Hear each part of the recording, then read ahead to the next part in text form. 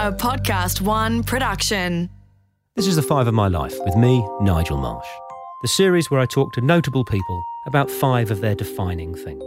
The way it works is my guests always choose a favourite film, book, song, place and possession. They tell me their choices in advance so I can research them, but they don't tell me why they've chosen them. That's the subject of our conversation. The reason I devised this series is I wanted to create a slightly different way to gain an insight into the real lives and thoughts of prominent people.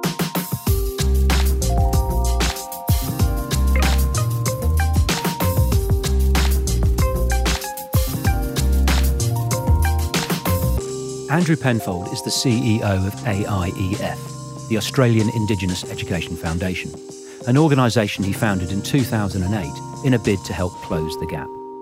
AIEF carries out truly nation-changing work, supporting over 1,000 Indigenous people from over 400 communities in every state and territory of Australia.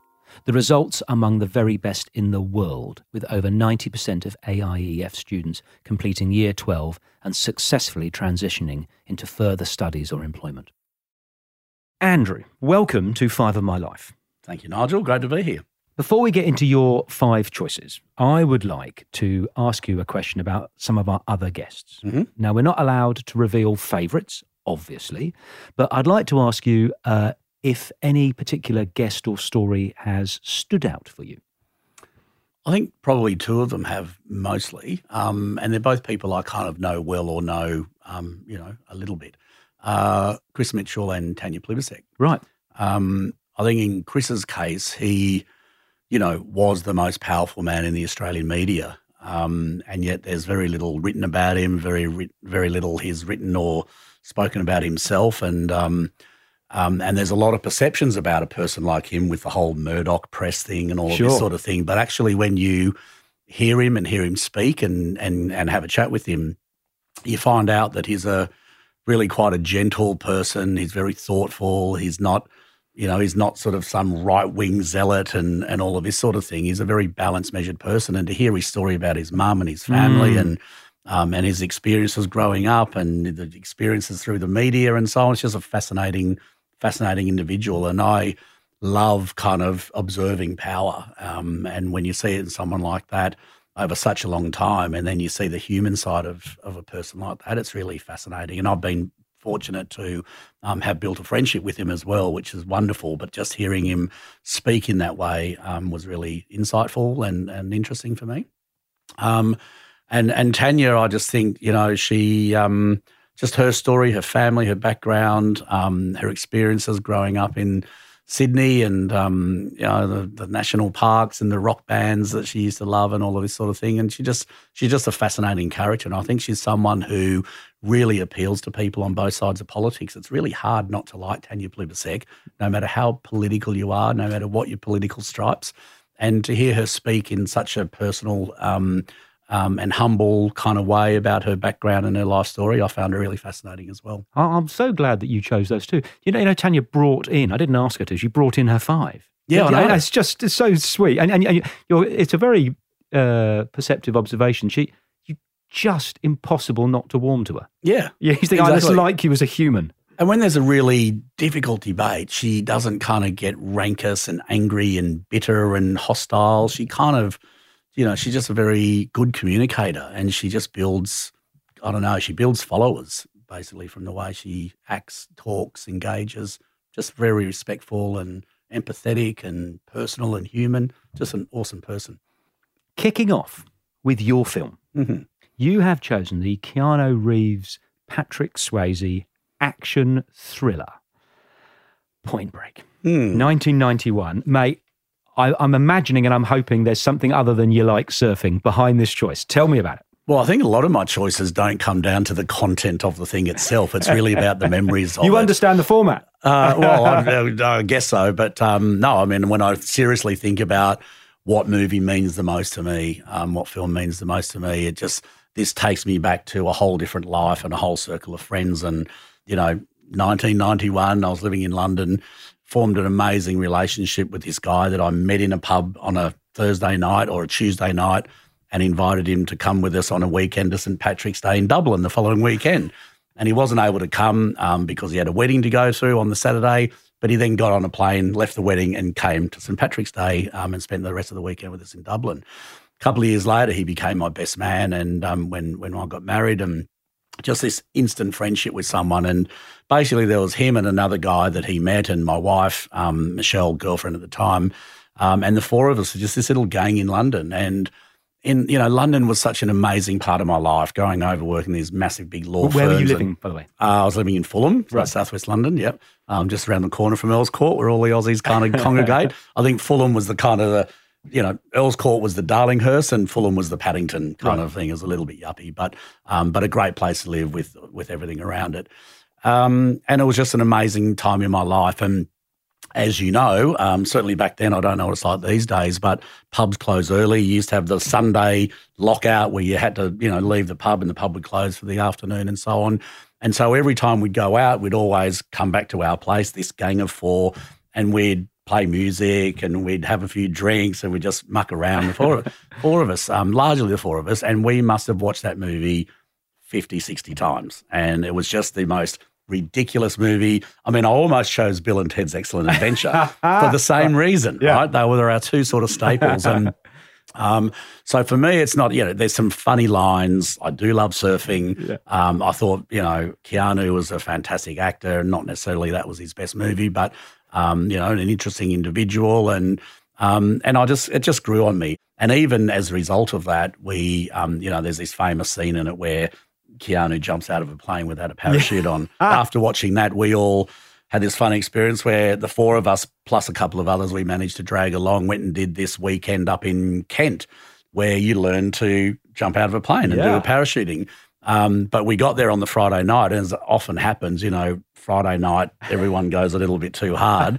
And we turned up on the Saturday. We're staying in the local pub. And, of course, because we're staying there, they kept the bar open after closing hours. And we got to the training the next day after. So, sorry, this was the Sunday. We'd done our training on the Saturday, turned up on the Sunday morning to do our jump. And the instructor said to us, just before we do anything, has anyone been drinking? And we were like, oh, well, we had a couple last night. And it was like, none of you are allowed to jump. So we'd spent all this time, and then we had to wait months to get everyone available, the right weather, no wind, and all of this sort of stuff to do it. But we eventually did it. And, they take a little photo off a camera that they mount on the wing as you jump out. And this is not tandem with an instructor. Yeah. You are sitting in the door of a plane and you have to push yourself out. And it's just incredibly scary. And so that for me was a kind of an interesting moment in life of doing that as well, and an experience and adventure. I would never do it again because I don't want to sort of risk my life. But, that came from the film, or having a few beers one night and like, let's go and jump out of a plane. Like, what a stupid thing to do. But the photo that was taken off the wing, Stu looked at it and he actually got it printed on a T-shirt and gave it to me. And he said, that is the ultimate definition of fear, looking at your face. And he was right, but amazing experience. But just the whole thing of London, I mean, a great city, a great time of life, a great age. And what were you doing there? So basically when I finished uni, my girlfriend, now wife, Michelle, and I went travelling all around the world, and we spent a couple of years backpacking literally, every corner of the earth, and as most young Aussies did in those days and probably still do today, and eventually went to London to get a job and to live in London. It was part of the Aussie kind of coming of age. What was the job? What was your profession? Well, it was interesting because I'd qualified, I'd studied law, I'd done the 6-month College of Law, qualified as a solicitor in Australia, and whilst I was doing that, I worked for 2 years in a really big city firm in Sydney, big in, finance firm and so on. And anyway, so I got to London thinking I'd waltz into a job in a fancy city law firm. And of course, this was just at the end of 1990 and the recession where interest rates were at 20%. So every single firm in London was firing lawyers left, right and centre by the hundreds. And here's me sending out my resume, trying to get a job. I mean, in those days, no mobile phone. I was working as a bartender, making like £3 an hour through an agency. And I had to pay all my money to typists to write cover letters and resumes for me, send them off in the mail to law firms all over the place. And I didn't have a home phone because I was staying on people's sofas and stuff. So I had to actually give the phone number of a phone box, right? And so on my days off, I would sit in this phone box in the ground floor of the Law Society in Chancery Lane and give them the phone number and sit by the phone all day waiting for the call. Of course, no one ever called me, Yeah. Anyway, eventually one firm, Freshfields, called me and said, there's no way we can hire you as a lawyer, but because we're firing people left, right and centre, but we do have an opening for a paralegal. It's better than being a bartender making £3 an hour. Would you like to take it? So I was over the moon, and I basically said to them, look, that would be fantastic as long as that doesn't preclude you on a policy basis from transferring me to become a lawyer. And they said, yeah, we'll give you 6 months and then see how you go. And as it actually happened, they promoted me to become a lawyer in about 4 weeks. So that was awesome. So, I worked in Freshfields doing big city finance firm. We were the lawyers to the Bank of England and represented all these massive companies. And I pretty much spent the 2 years there doing financing for aircraft fleets, major sort of facilities, billions of dollars, hundreds of banks and a big Irish airline aircraft leasing company. And just amazing experience. And, then once I was not earning £3 an hour and living on someone's sofa, we were sort of trotting off to Paris for the weekend and down to Amsterdam. And I worked with a whole lot of guys in London office who were, from all over the world, every nationality. So we had this real gang there. And but, the weekends, work always has been for me. Work is kind of work and friends are friends, and I never sort of like to cross over the two. So I did have some great friendships with the work colleagues and weekends and so on, but really the core of that, 4 of us as this kind of gang, which was the sort of the back to the Point Break kind of thing, where it all started, and it was just all the great times we had. And unfortunately, Stu, the guy who I was talking about, who then became our best man 2 years after we were married, he was actually killed in Melbourne. So we were down there for a Bledisloe Cup game. We'd flown down from Hong Kong when I was living at the time, and we all went out afterwards for a few beers, and I went home a little bit earlier, and Michelle, my wife, and Stu and a couple of others left this bar and crossed a road, major road, and basically there was a taxi coming up on the inside that they didn't see. And Stu and my wife were holding hands as they crossed the road, and they both got hit by this taxi and thrown 50 metres up the road. Unfortunately, Stu, landed directly on his head and was killed instantly. And Michelle kind of woke up in a daze next to him, and he was gone. So, there's the that sort of tragic element of it as well. And I guess the movie reminds me of Stu, and Stu. Just kind of reminds me about a lot of things in life that I value and are important and so on.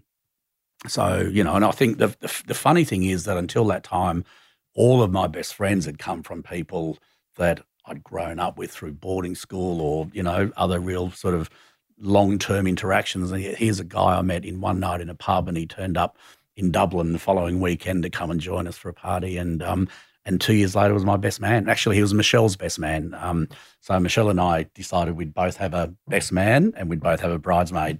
So, Doyle was my best man, Stu was Michelle's best man, and then we both had bridesmaids as well. And Stu used to have this, he was just this guy who was so happy and so full of life and so adventurous. He had so many friends and adventures and everything. And we became best friends really quickly. But not just me, it was Michelle and I as well. It was a real kind of mutual friendship for both of us. But he used to say, who's this bloody Larry guy? Happy as Larry. He goes, forget Larry, I'm happy as Stu. Happy as Stu. So now kind of we've got this in our sort of lexicon as well, where whenever we're happy and feeling great, we're happy as Stu. And it's just all that sort of memories of him and time in London and, and also remembering the tragedy and just that kind of idea of living life to the full and taking every opportunity and building friendships and connections with people, because you just never know, It hangs on a thread, doesn't it? Yeah. Yeah. Moving to your book, Andrew, you have chosen, I think, the most unusual and unique book on 5 of my life. It is just the most incredible tome. It's called Atlas of the Heavens, 1948, by Antonin Bekvar. Have I pronounced that right? I think so, yeah. Yeah. I won't describe it. I'd like you to describe it for us, please. Well, I mean, it's it could equally be my favourite thing as my favourite book. It's kind of it was described, I think, by Nicholas Rothwell, who introduced me to it, or there was either Nicholas or someone else who he quoted. But basically, it's as much a work of art as a work of science. It's basically here's this guy in the 1940s in Czechoslovakia living in virtual isolation on the top of a mountain in doing his astronomy and mapping the skies. So he basically developed an atlas of stars by hand, right? And it's just kind of, so the book itself, you turn the pages and you see these majestic works of art and you just mind boggles. How could one person do this? It's so intricate and beautiful and detailed, and I know nothing about stars, but when I look at the pages of this book, it just makes me dream, and it makes me feel dreamy and lofty and taking away to an amazing place. And so, not only that, but he, this guy put his life on the line, basically. So, at the end of the war, when the German demolition squads were retreating and they went around smashing up everything in their way, he put his life on the line guarding this kind of observatory on the top of this mountain where he lived in isolation, and stayed a few more years afterwards to finish his work. And just, someone, I guess, there's so many things about this book. It's the beauty of it. It's the mind-boggling complexity of it. It's like you touch the pages, you look at the jagged edges on the cover, and it's a big A3 size book. Not many books are that bound. It was very hard to find. I actually read about it. So Nicholas Rothwell had written a book, and he started talking about it in there. And I was so fascinated by the way Nicholas kind of wrote about it and described it that I had to get it.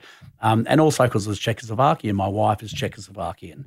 Her family were refugees from Czechoslovakia, and they're part of the underground movement, fighting the communists, and they had to flee the border and, getting chased by Germans with machine guns and hand grenades. So it's a real kind of thing. And I'd spent time in Czechoslovakia with my wife and her mother and grandmother, the three generations of the girls and me sort of tagging along, and fell in love with the place and just the beauty and imagery of this guy back then with no technology and, in the midst of war and chaos, sitting there calmly for years and years and years, creating an atlas of the heavens. It was I just had never heard of it. I didn't know it existed. And the incredible thing, it's just a wonderful work of art, I agree, is it was used then as the standard. If for people to, understand where stars were or moons were, they would refer back to dear old Antonin's book. Yeah. It's just incredible. But I need to, I hate the word pivot, but I'm going to need to pivot slightly, because that guy dedicated his life to doing something that was meaningful and future generations could use. Mm-hmm. And sparing your blushes, that's how I view you with your work with AIEF.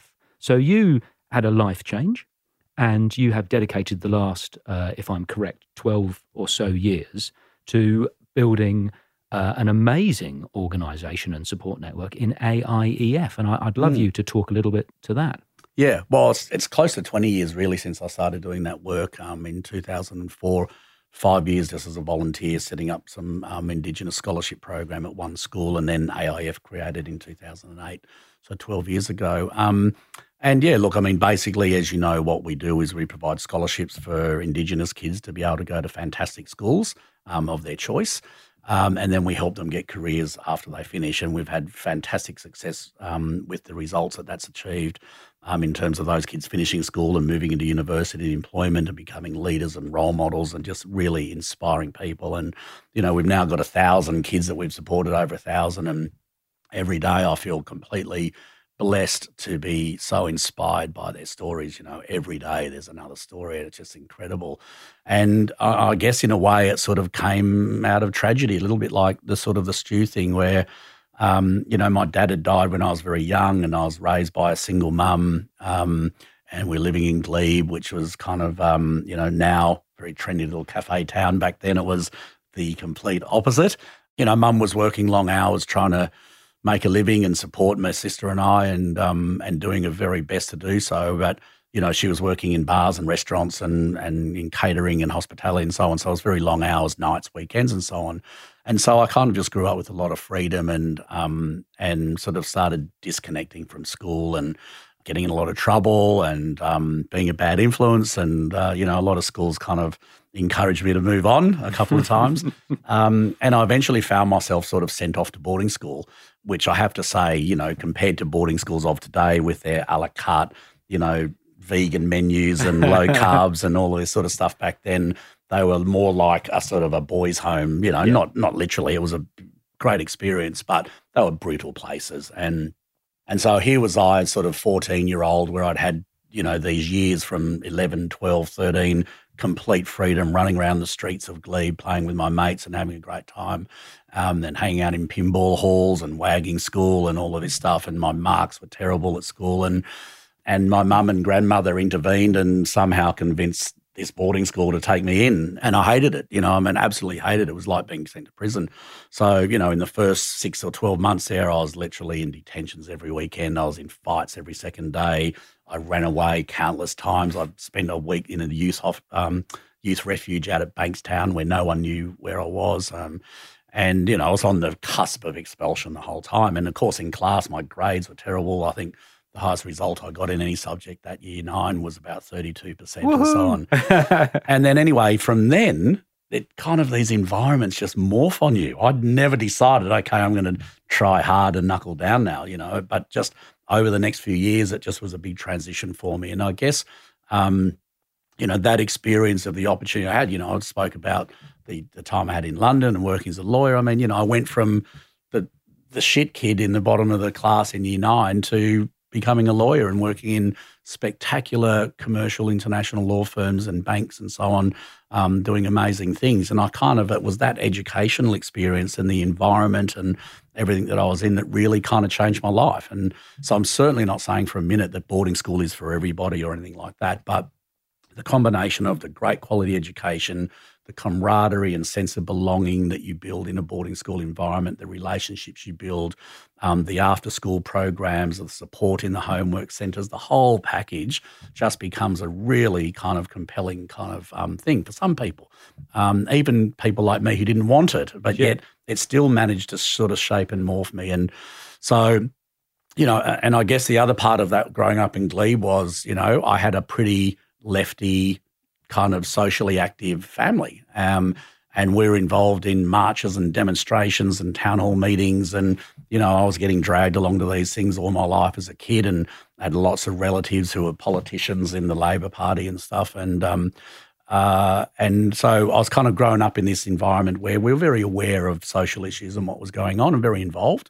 And so this issue of Aboriginal, their opportunities versus the opportunities someone like me had living next door or around the same street just because of virtue of skin colour and that sort of thing. So it was always an issue that I was really close to. And I think it really then came to a head where I was living in Hong Kong working in a bank at the time, and in 2002 when we had the Bali bombings.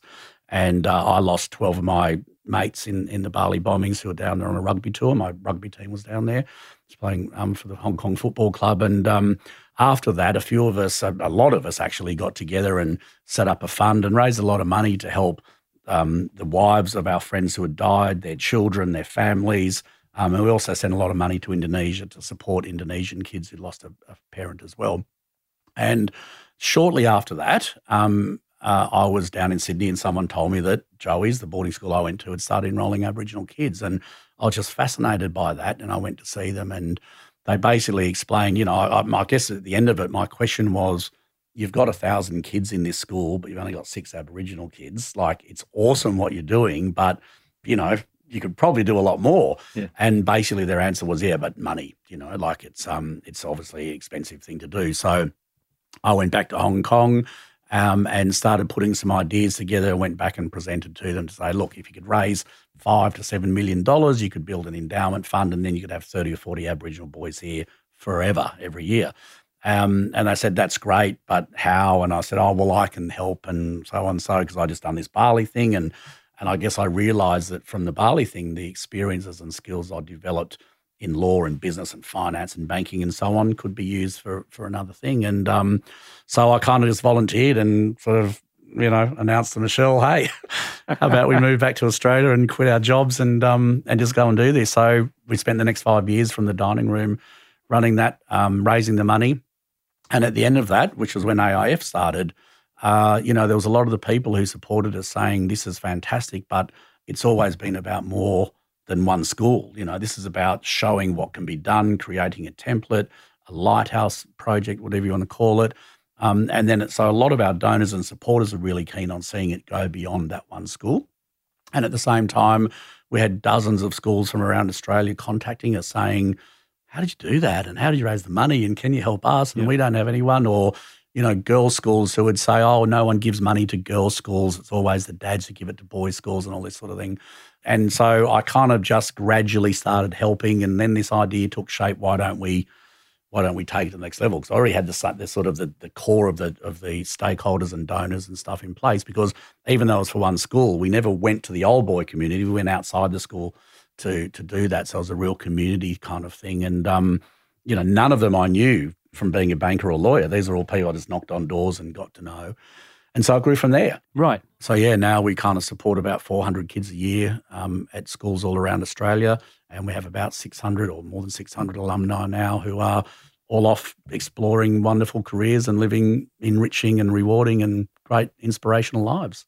Yeah, for me, I mean, well, my views on this. I just think it's the most inspirational organisation and it's nation-changing. Before I fall off this perch, there will be thousands of men and women who've gone through an AIEF scholarship, and that's going to change Australia for the better.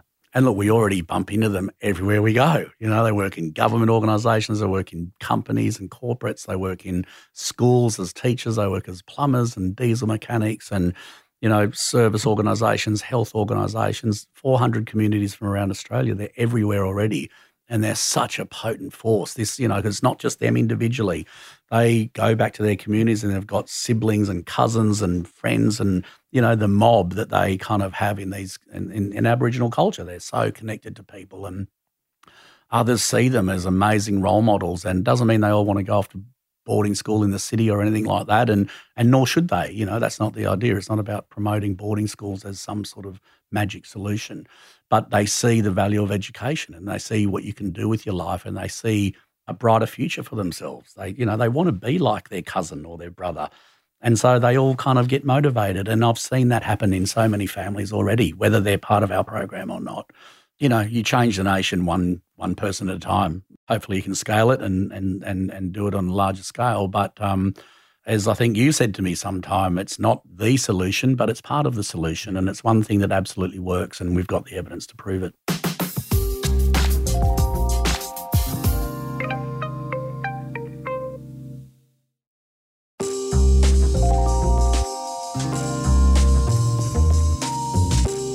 We're going to go to your song, and you're keeping the unusual theme going, Penfold, because you've chosen the first song off Midnight Oil's debut eponymous album, Midnight Oil, released in 1978, but you were very, very specific that you didn't want that song. You wanted the 1982 live at the Capitol Theatre version, because I suspect you were at that concert. And I've watched the video about 100 times trying to see you, but I can't. But tell me why you've chosen it, about the concert and what it means to you. Yeah, well, I mean, Midnight Oil has been such a massive part of my life. I sort of grew up ever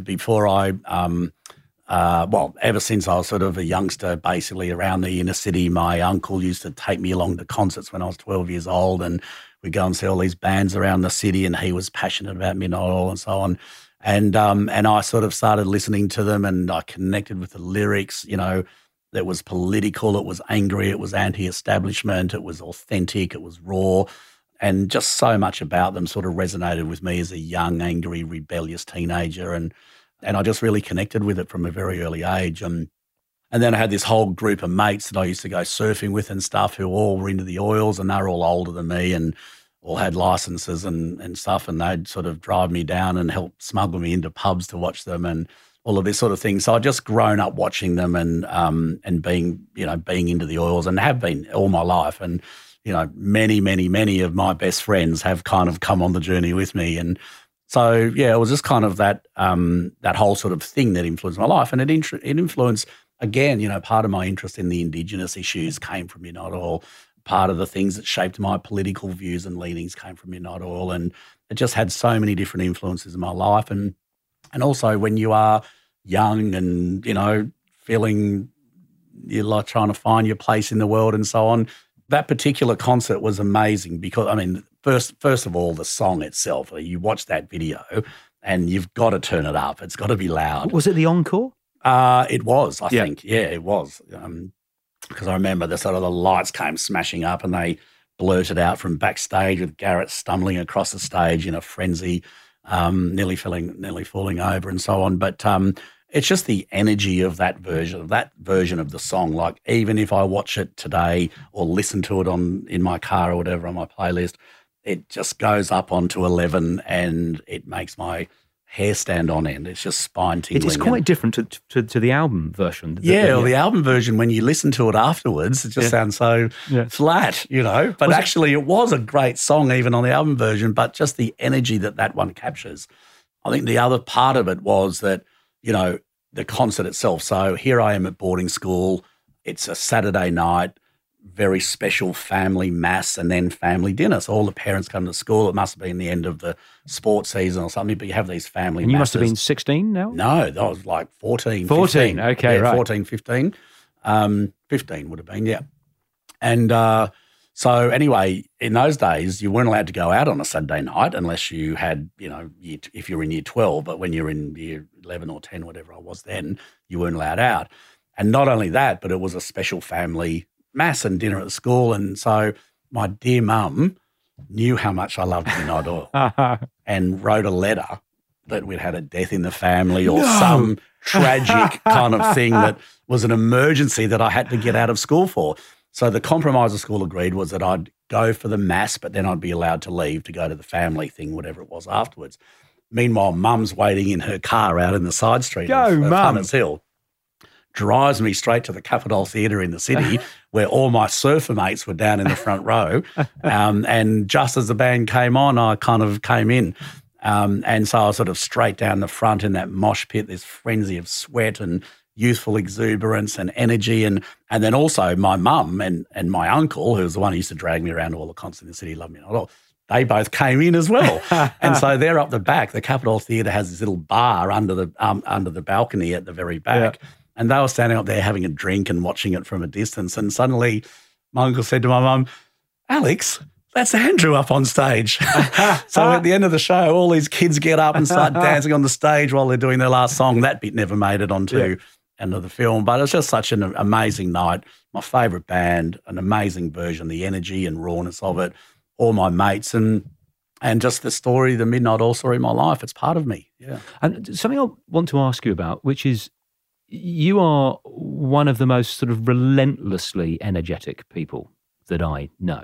And I just want to ask, A, where you get that from, and B, do you just collapse when you get behind doors so no one but Michelle can see you? Or I mean, it used to be a nightmare to live with. Do you get home and then do things all the time, or do you collapse on the sofa?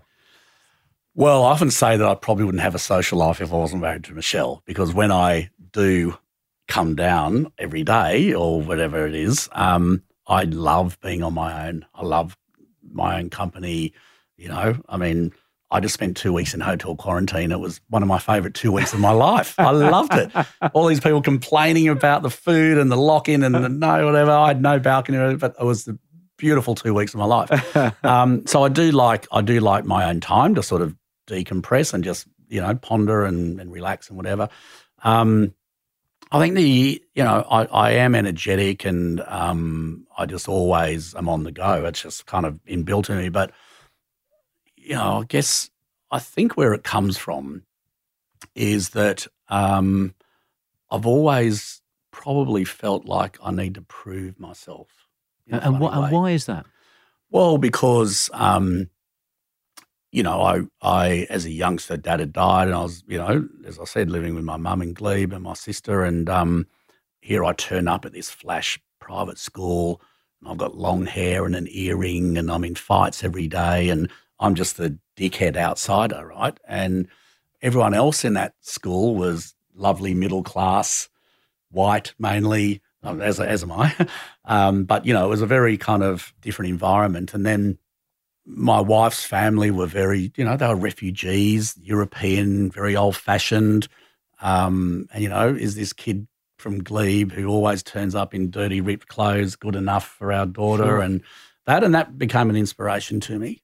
I think then once I was at school, sort of trying to prove, like my grandfather who died when I was about 20 always, Andrew, you're a genius. I don't know where he got that from, but, it seemed at times like he was the only one who ever believed in me. And so I was always really keen to prove him like his judgment was deserved, and to prove to my wife's family that, she was in good hands. And I think, again, like coming out of high school, I went into UTS to do a law degree, right? And I didn't have the marks for it.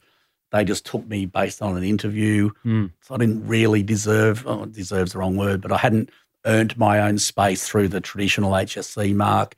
So they believed in me and gave me a break. I needed to demonstrate that was a good thing to do.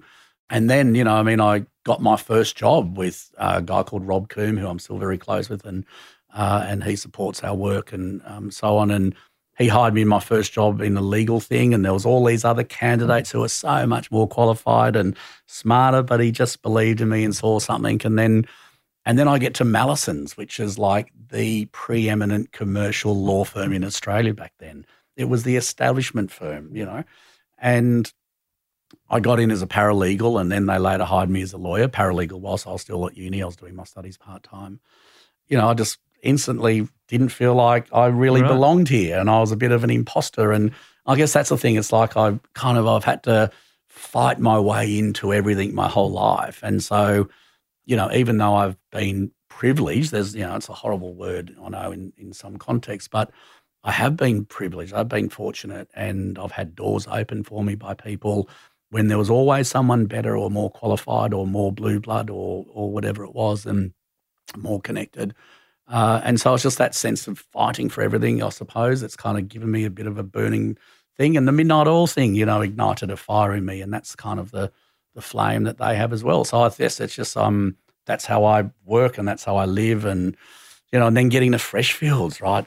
Not only like when you're an Aussie living in Hong Kong, you suddenly feel like an Aussie. You never think about it before then, right?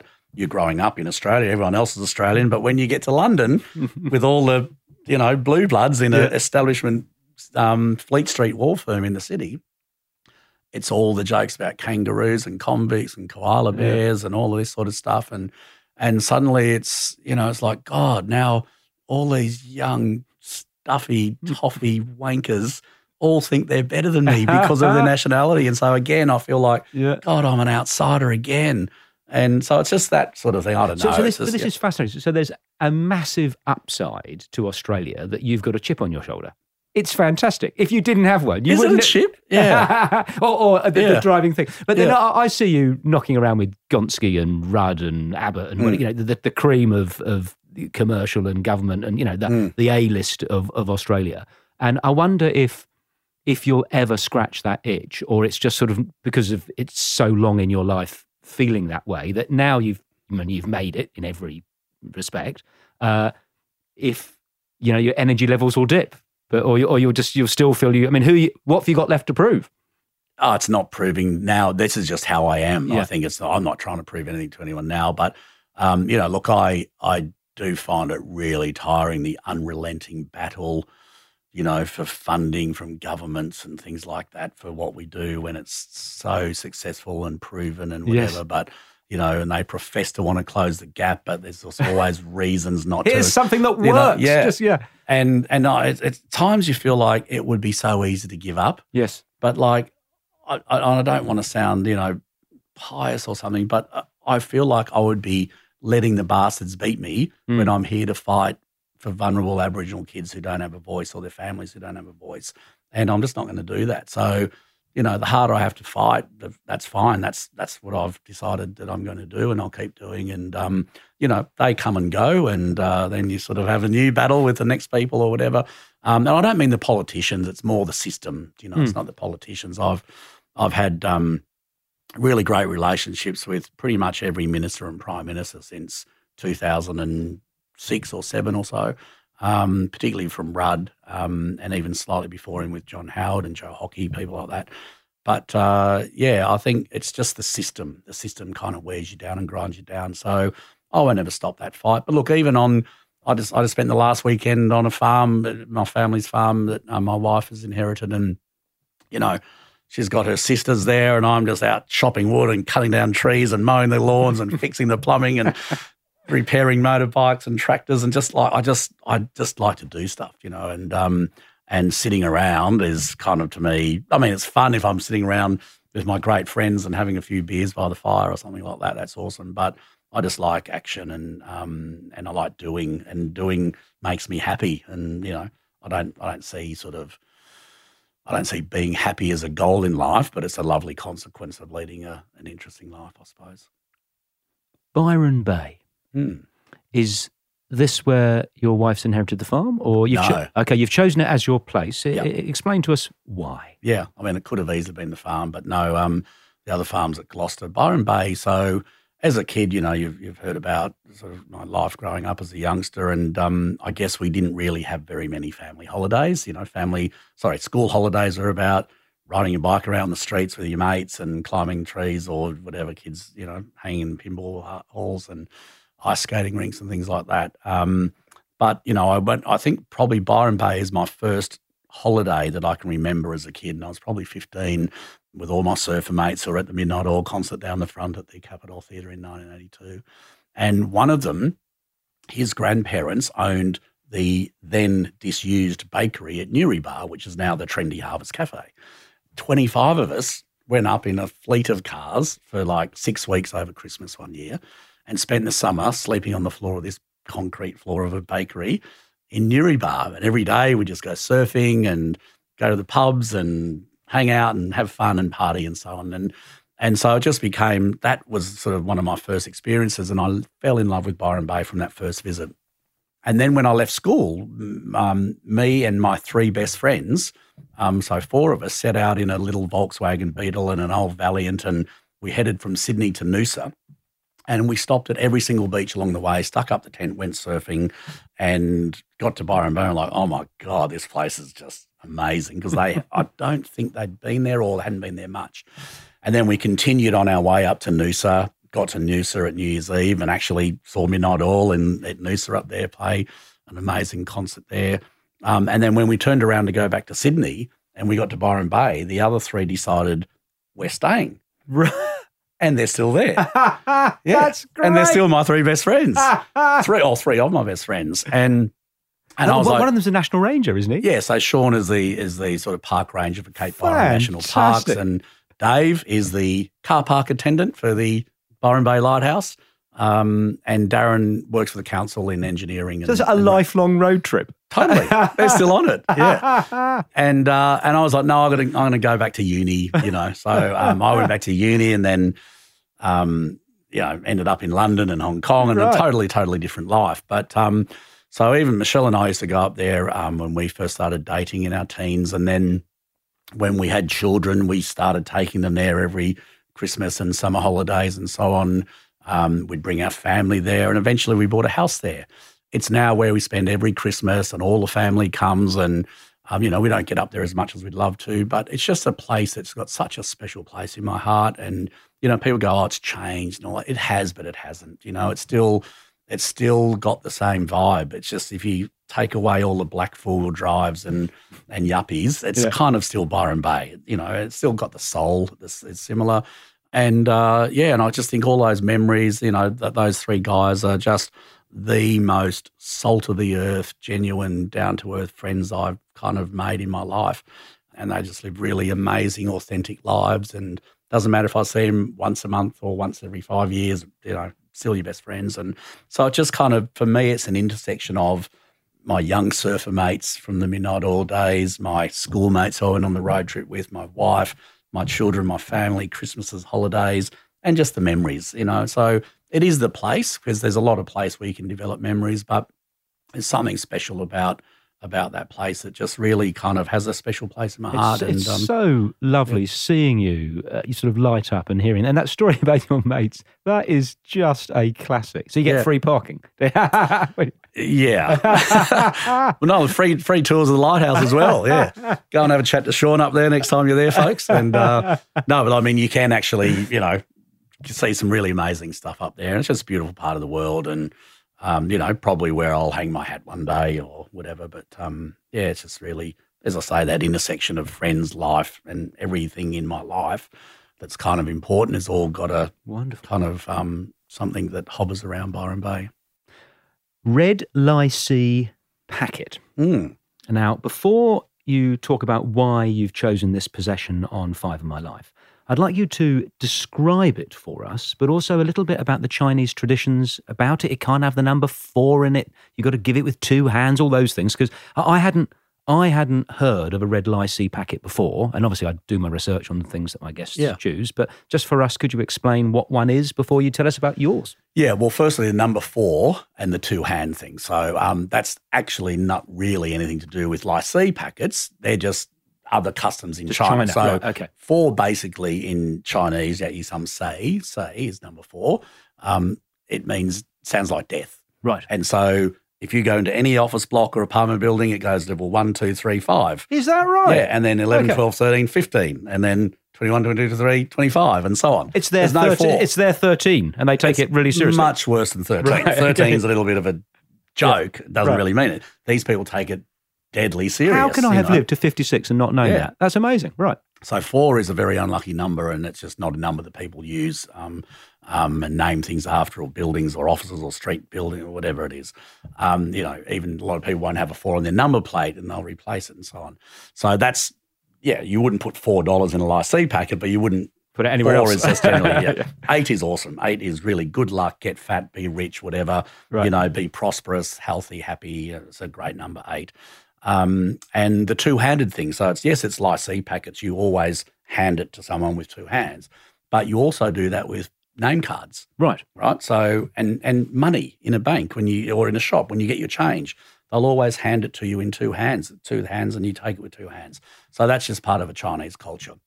So the Lycée packet is a little red envelope, golden Chinese characters written in it that say nice things in Chinese, like be prosperous or rich or healthy or happy, whatever, just good luck messages for Chinese New Year. And at Chinese New Year, the custom is that you give them to everyone. So generally sort of the senior people give them to the junior, and, Hong Kong is a little bit of a Chinese culture's got lots of hierarchical kind of aspects to it. And so, the secretary doesn't give it to the CEO, but the CEO gives it to the secretary, and Understood. The tenant gives it to the doorman, and so on. But at Chinese Year, everyone gives them to everybody. And so I've arrived in Hong Kong in January 1995, just after getting married. And the first Chinese Year is normally, February or something like that, early in the year. It changes. But one of my colleagues at work, a secretary in this law firm I was working with, Freshfields in Hong Kong again, handed me this, and I didn't know anything about it.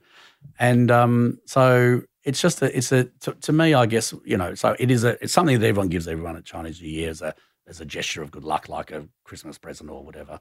And the money inside is not, the currency is not important. The amount is not important.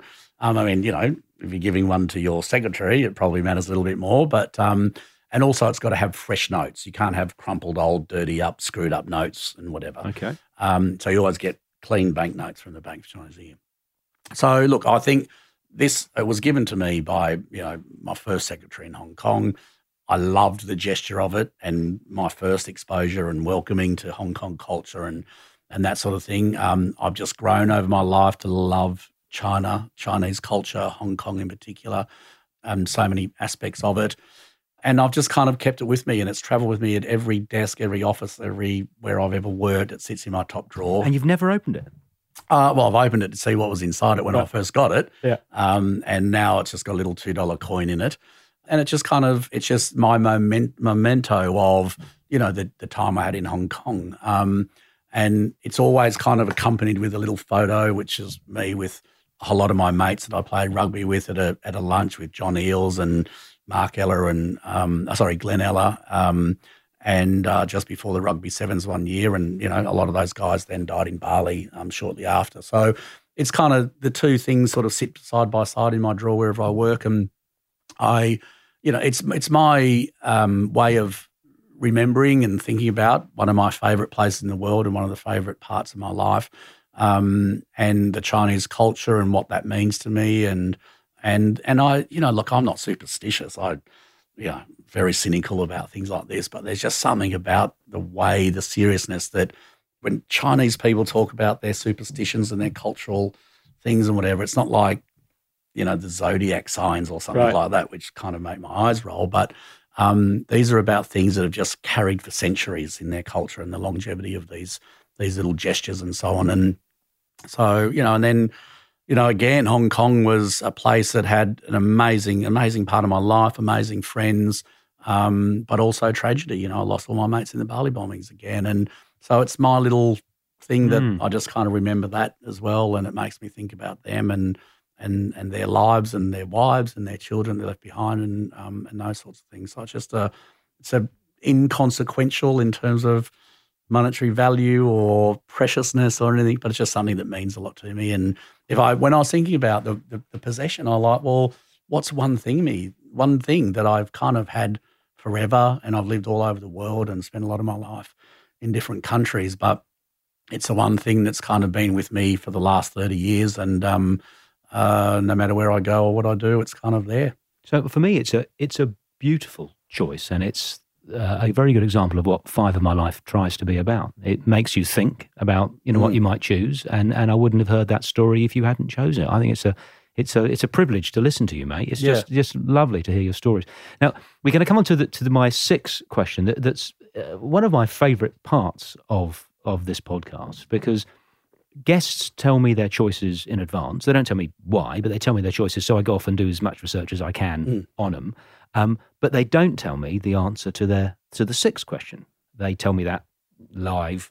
So I'm going to ask you, who would you like to hear on 5 of My Life next, and why? Well, I think it's really obvious. I'd love to hear Nigel Marsh. No, you can't.